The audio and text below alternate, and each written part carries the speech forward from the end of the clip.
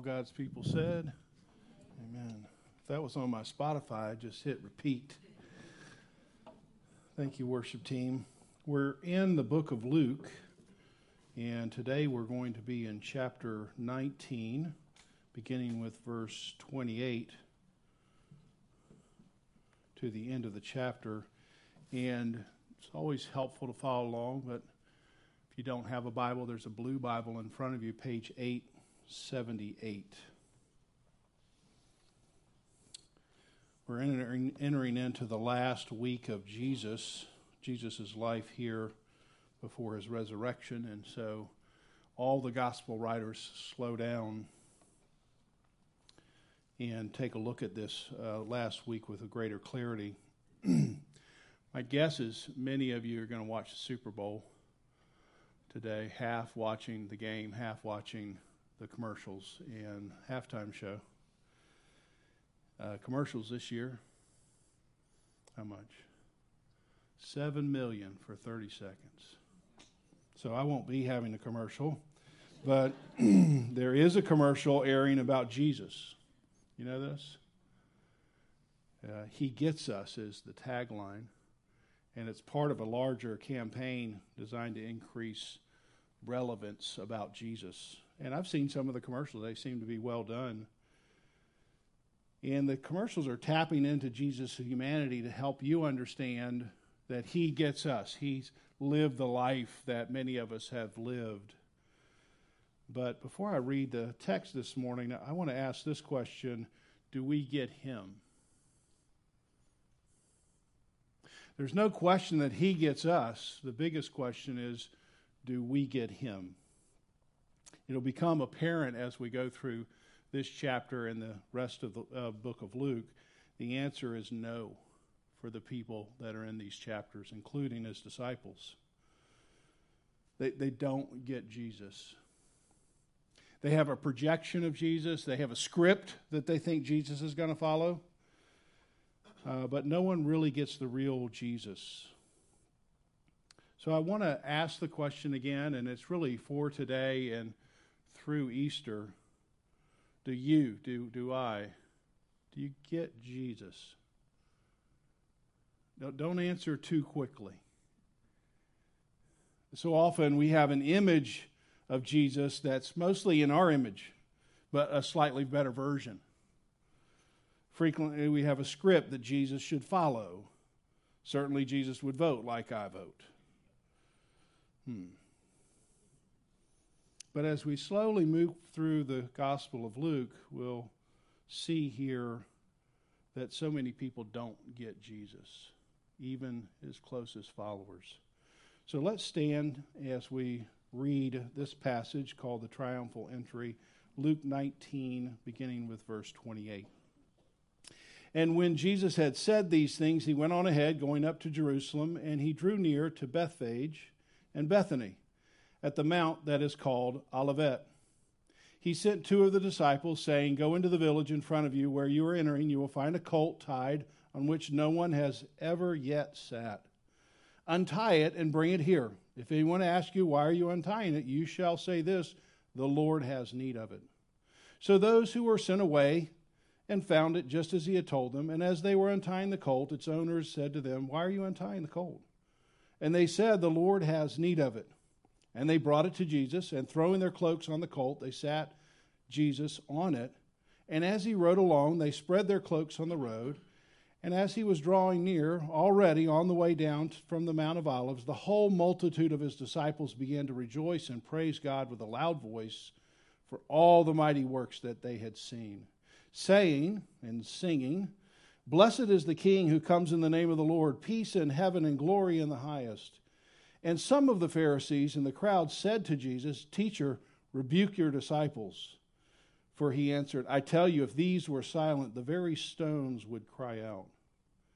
And when Jesus drew near and saw the city, he wept over it, saying, Would that you, even you, had known on this day the things that make for peace. But now they are hidden from your eyes. For the days will come upon you when your enemies will set up a barricade around you and surround you and hem you in on every side and tear you down to the ground. you and your children within you, and they will not leave one stone upon another in you, because you did not know the time of your visitation.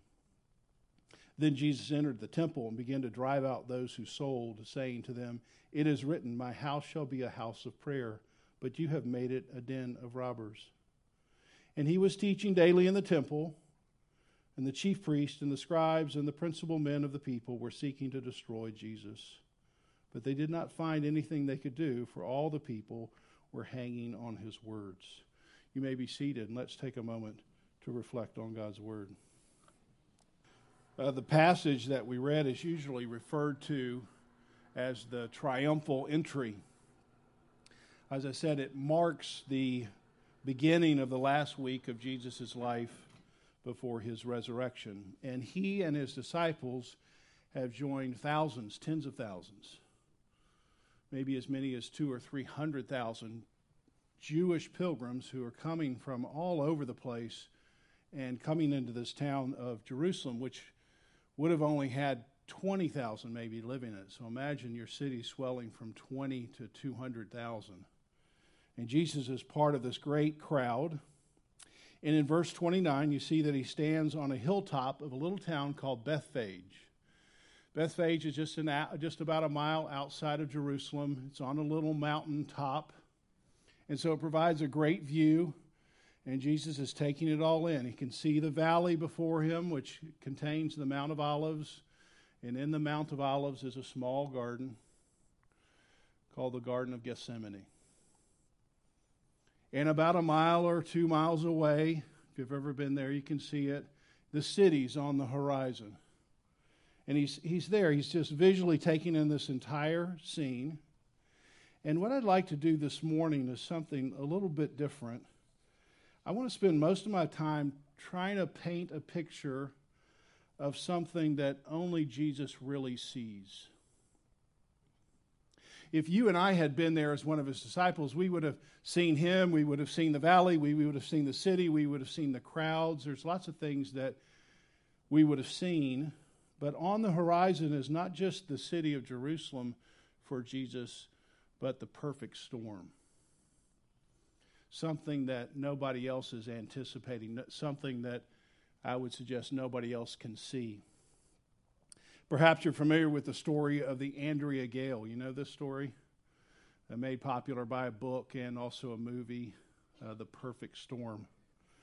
It's a true story. In October of 1991, a fishing boat called the Andrea Gale left Gloucester, Massachusetts to catch swordfish.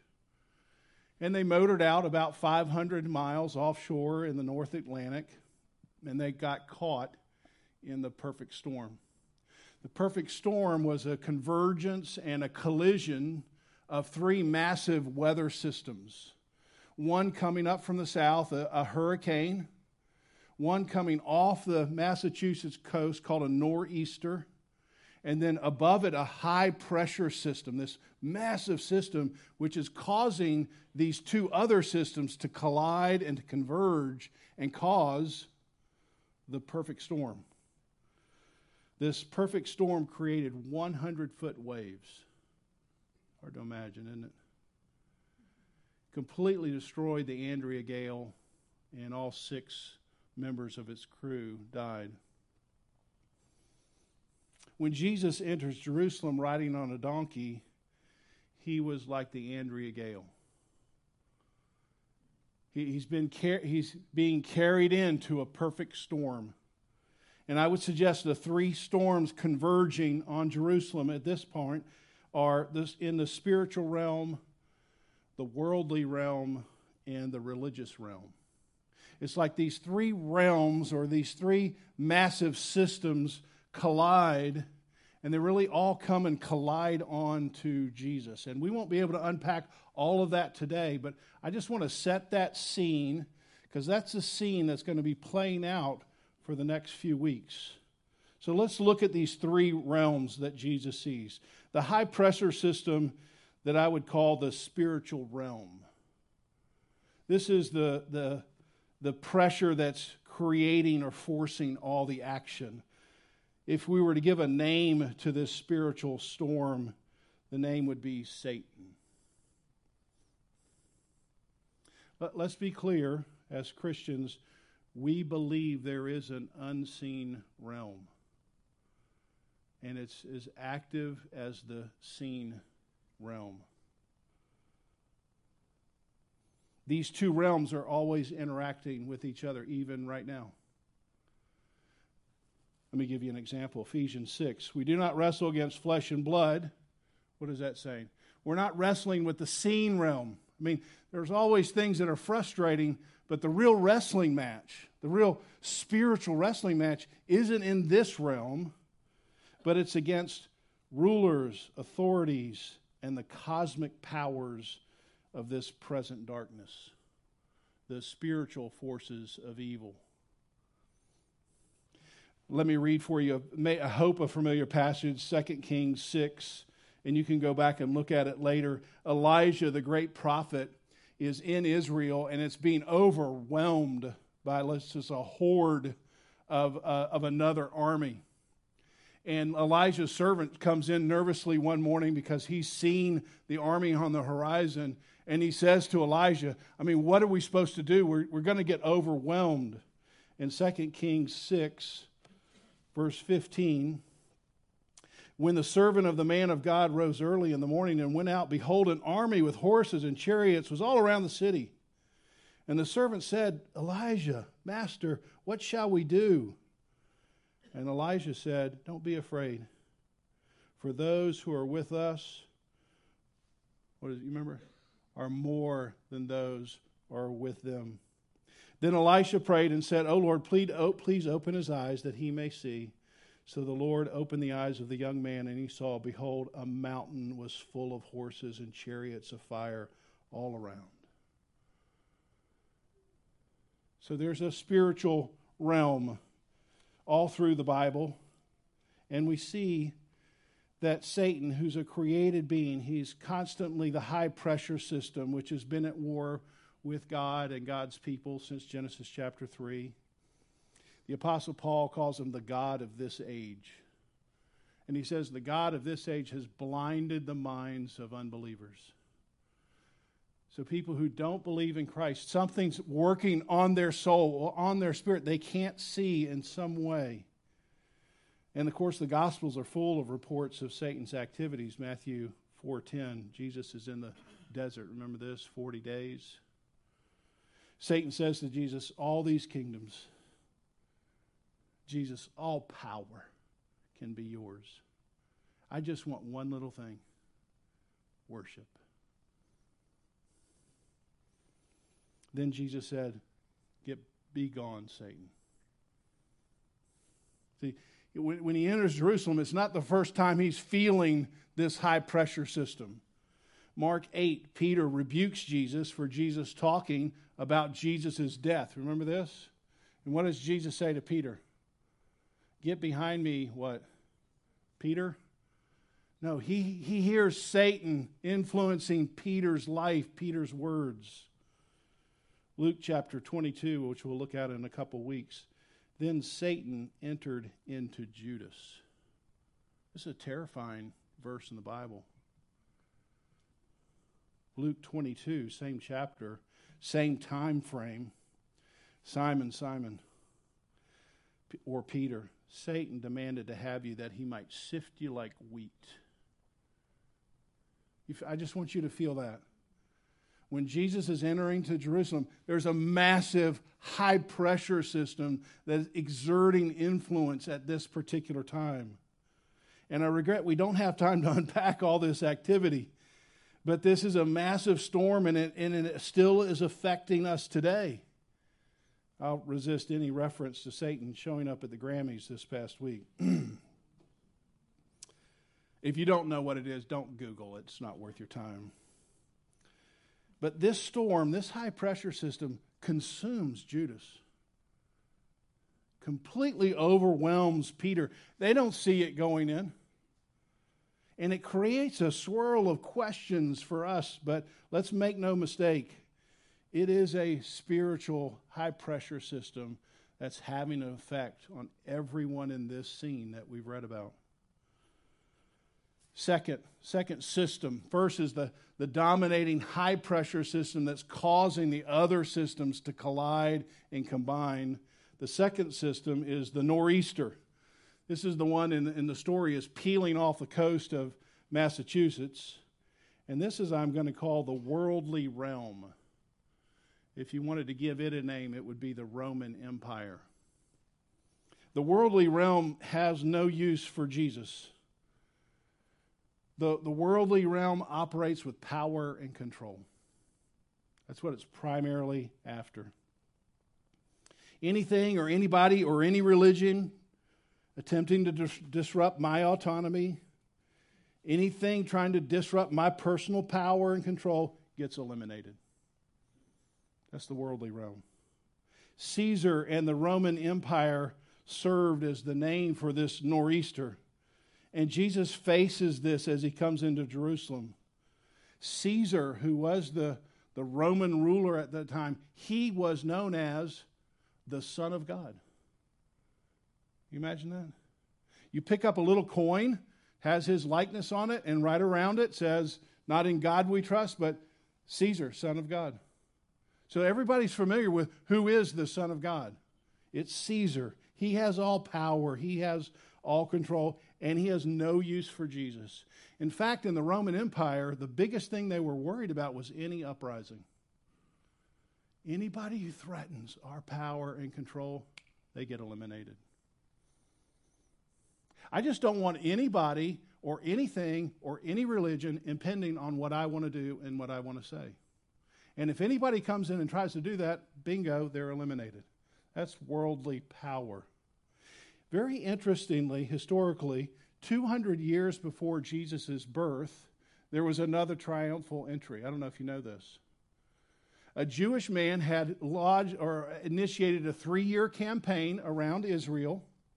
He wanted to overthrow the occupiers of Israel, and his sort of last thing to do was he had a triumphal entry into Jerusalem. And as he came into Jerusalem, he cleansed the temple. And as he cleansed the temple, the people who were part of this revolt, they sang songs to each other and they waved palm branches. Isn't that interesting? Palm branches, if you're in Israel, is like waving, if you're an American, waving the American flag. It's like saying, hey, we're in control now. These foreign occupiers, they're not in control. We're in control. We've won. We've taken over. And the Jewish man, his name was called Judah the Hammer, or Judah Maccabeus. So when Jesus enters Jerusalem and the people are singing and they're waving palm branches, hey, the Romans know what's going on. You know, we might have kids come up and down the aisle and wave the branches, sing Glory, Hallelujah, but we don't really understand. This is a revolution. This is the people who are in power, they're getting out of power. We're here to take over. And they sang these songs. It's called antiphonally. If you've ever been to a Carolina football game, Tar Heels, right? Tar Heels. I don't know if you grew up going to VBS and you'd sing the song. I don't even know the name of the song. Hallelujah, hallelujah, hallelujah, hallelujah. And then what is it? Praise ye the Lord. You can tell who are smart and who aren't smart when you do this song because you got to stand up, remember, and then it changes. And I was always like, I don't know. I don't know which way.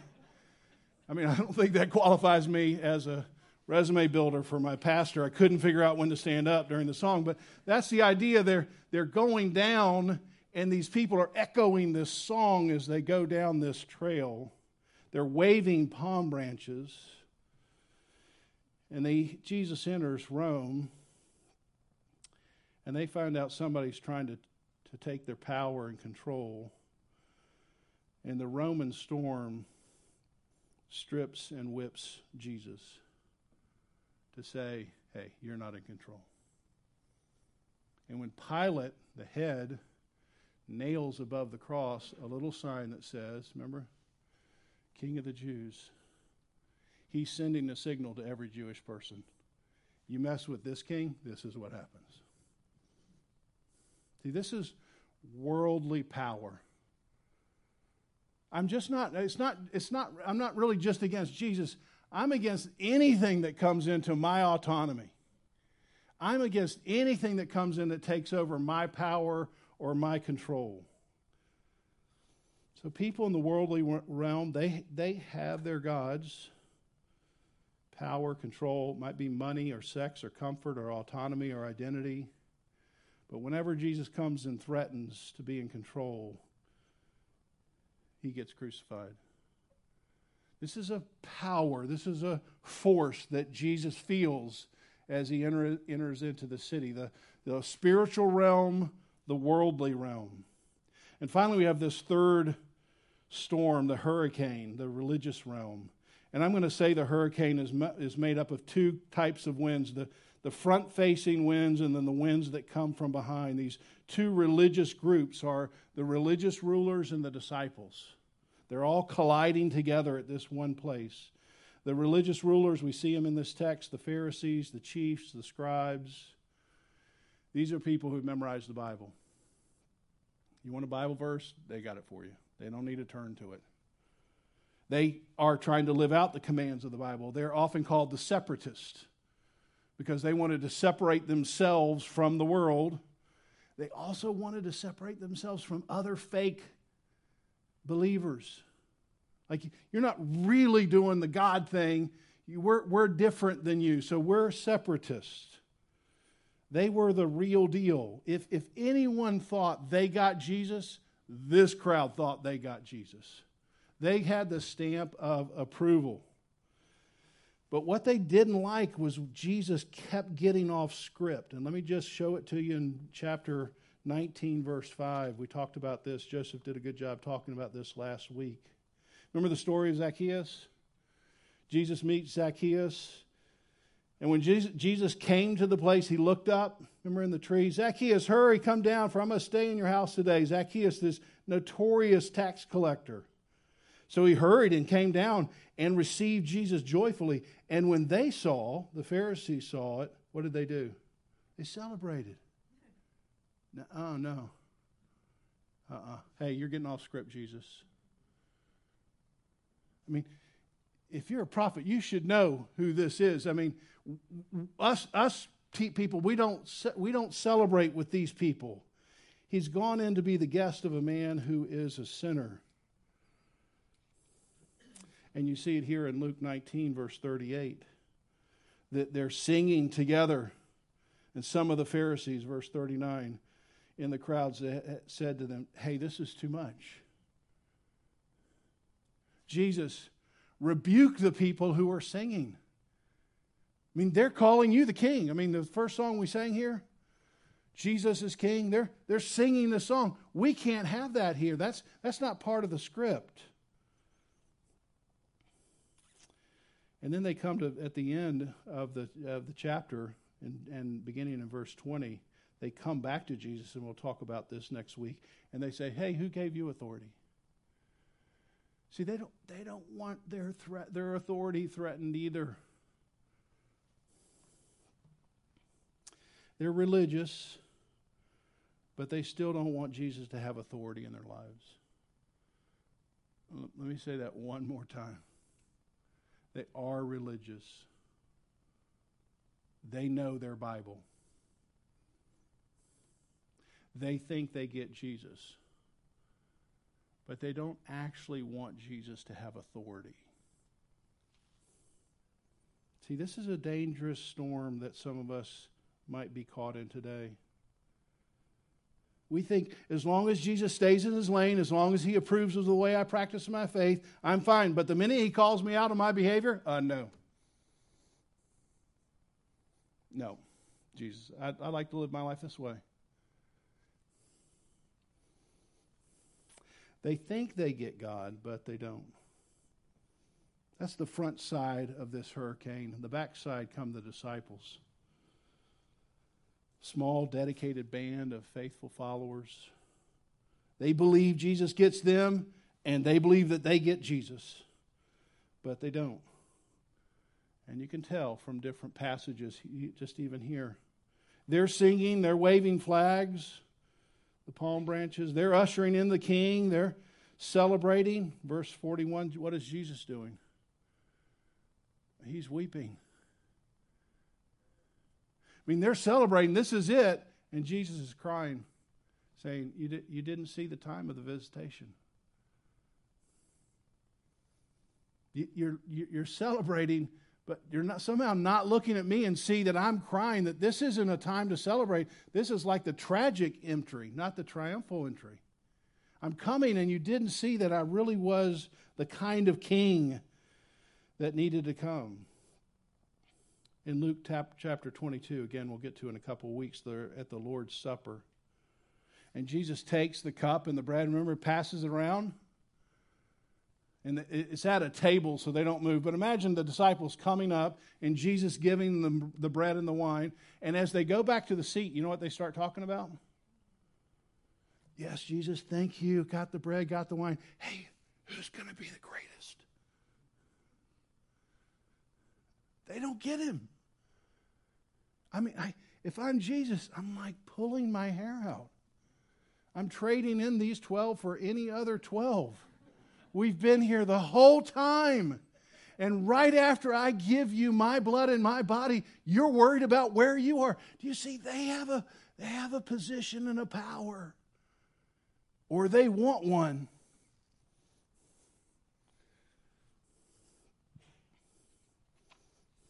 Luke chapter 24, two disciples walking on the road to Emmaus. Jesus, in sort of incognito, comes up, starts talking to him, and they say, we had hoped he was the one. Jesus had so much potential. He just didn't live up to his potential. He had so much power, but he just didn't use the power the way we would have used power. And as disturbing as all that is, after he spent 40 days with him in his resurrected body in Acts chapter 1, they look at him and says, Lord, is this the time you're going to restore the kingdom to Israel? No, come on, guys. See, it's not about this right here. It's about me. It's about a power you need inside of your life because of the sin in your life. You're completely missing it. The disciples loved Jesus. I know that they did. But they just didn't seem to understand the way Jesus was going to work. He had all this power, but he just didn't use it in the right way, and they become disillusioned. They deny him. They walk away. This can happen, does happen today. You come to Jesus. You really do love Jesus. You believe Jesus really loves you. But you've got a script in your head of how he's going to orchestrate your life. Do you not? I have this script. I have to tear it up every morning. And when he doesn't do the way I think he should do, he doesn't use the power to heal my mother, he doesn't use the power to change my current circumstances, I get disillusioned because I think I know he has this power, but he doesn't use it, so I walk away. He's not living according to my script. Do you see, this is another system that's converging on Jerusalem. Jesus feels it. Jesus knows it. It may have been a sunny day, the day Jesus entered Jerusalem, but he knew he was entering the perfect storm. Now, just let's close here. Picture this in your mind. Jesus sitting on a foal of a donkey.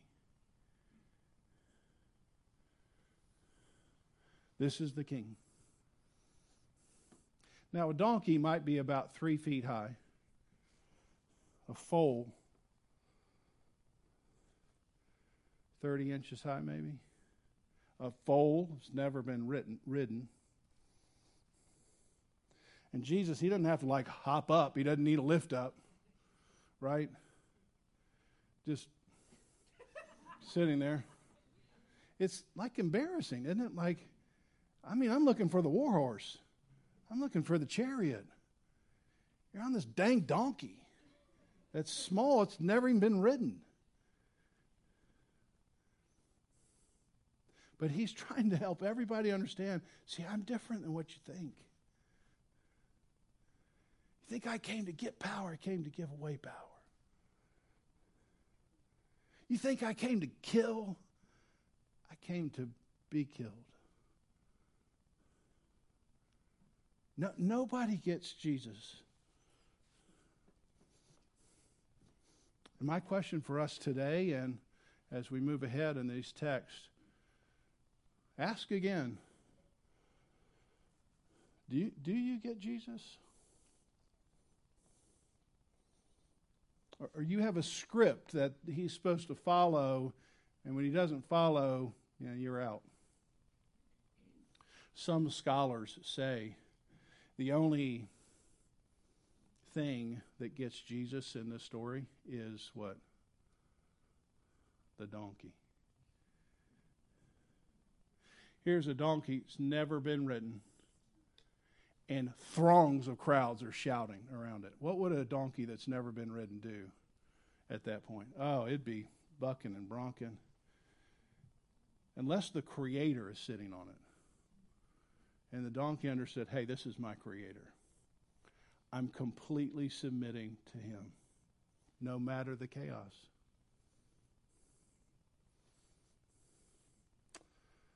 So I won't end on, can you be a donkey today? But do you get Jesus? Let's pray. We just sit just for a few minutes, quietly, rainy, cold Sunday,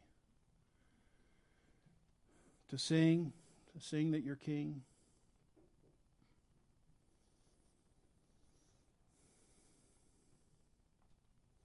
To hear again a story that we've heard many times. To ask ourselves anew, do we really get you? Or are we one of these other storms here? And I do pray that you would open our eyes to see, like you did for the servant, who you really are, who we really are, and how we need your kind of salvation. We don't need a better life. We need a different heart. Would you help us understand that and see it? And submit to your power and authority. We pray in Jesus' name. Amen.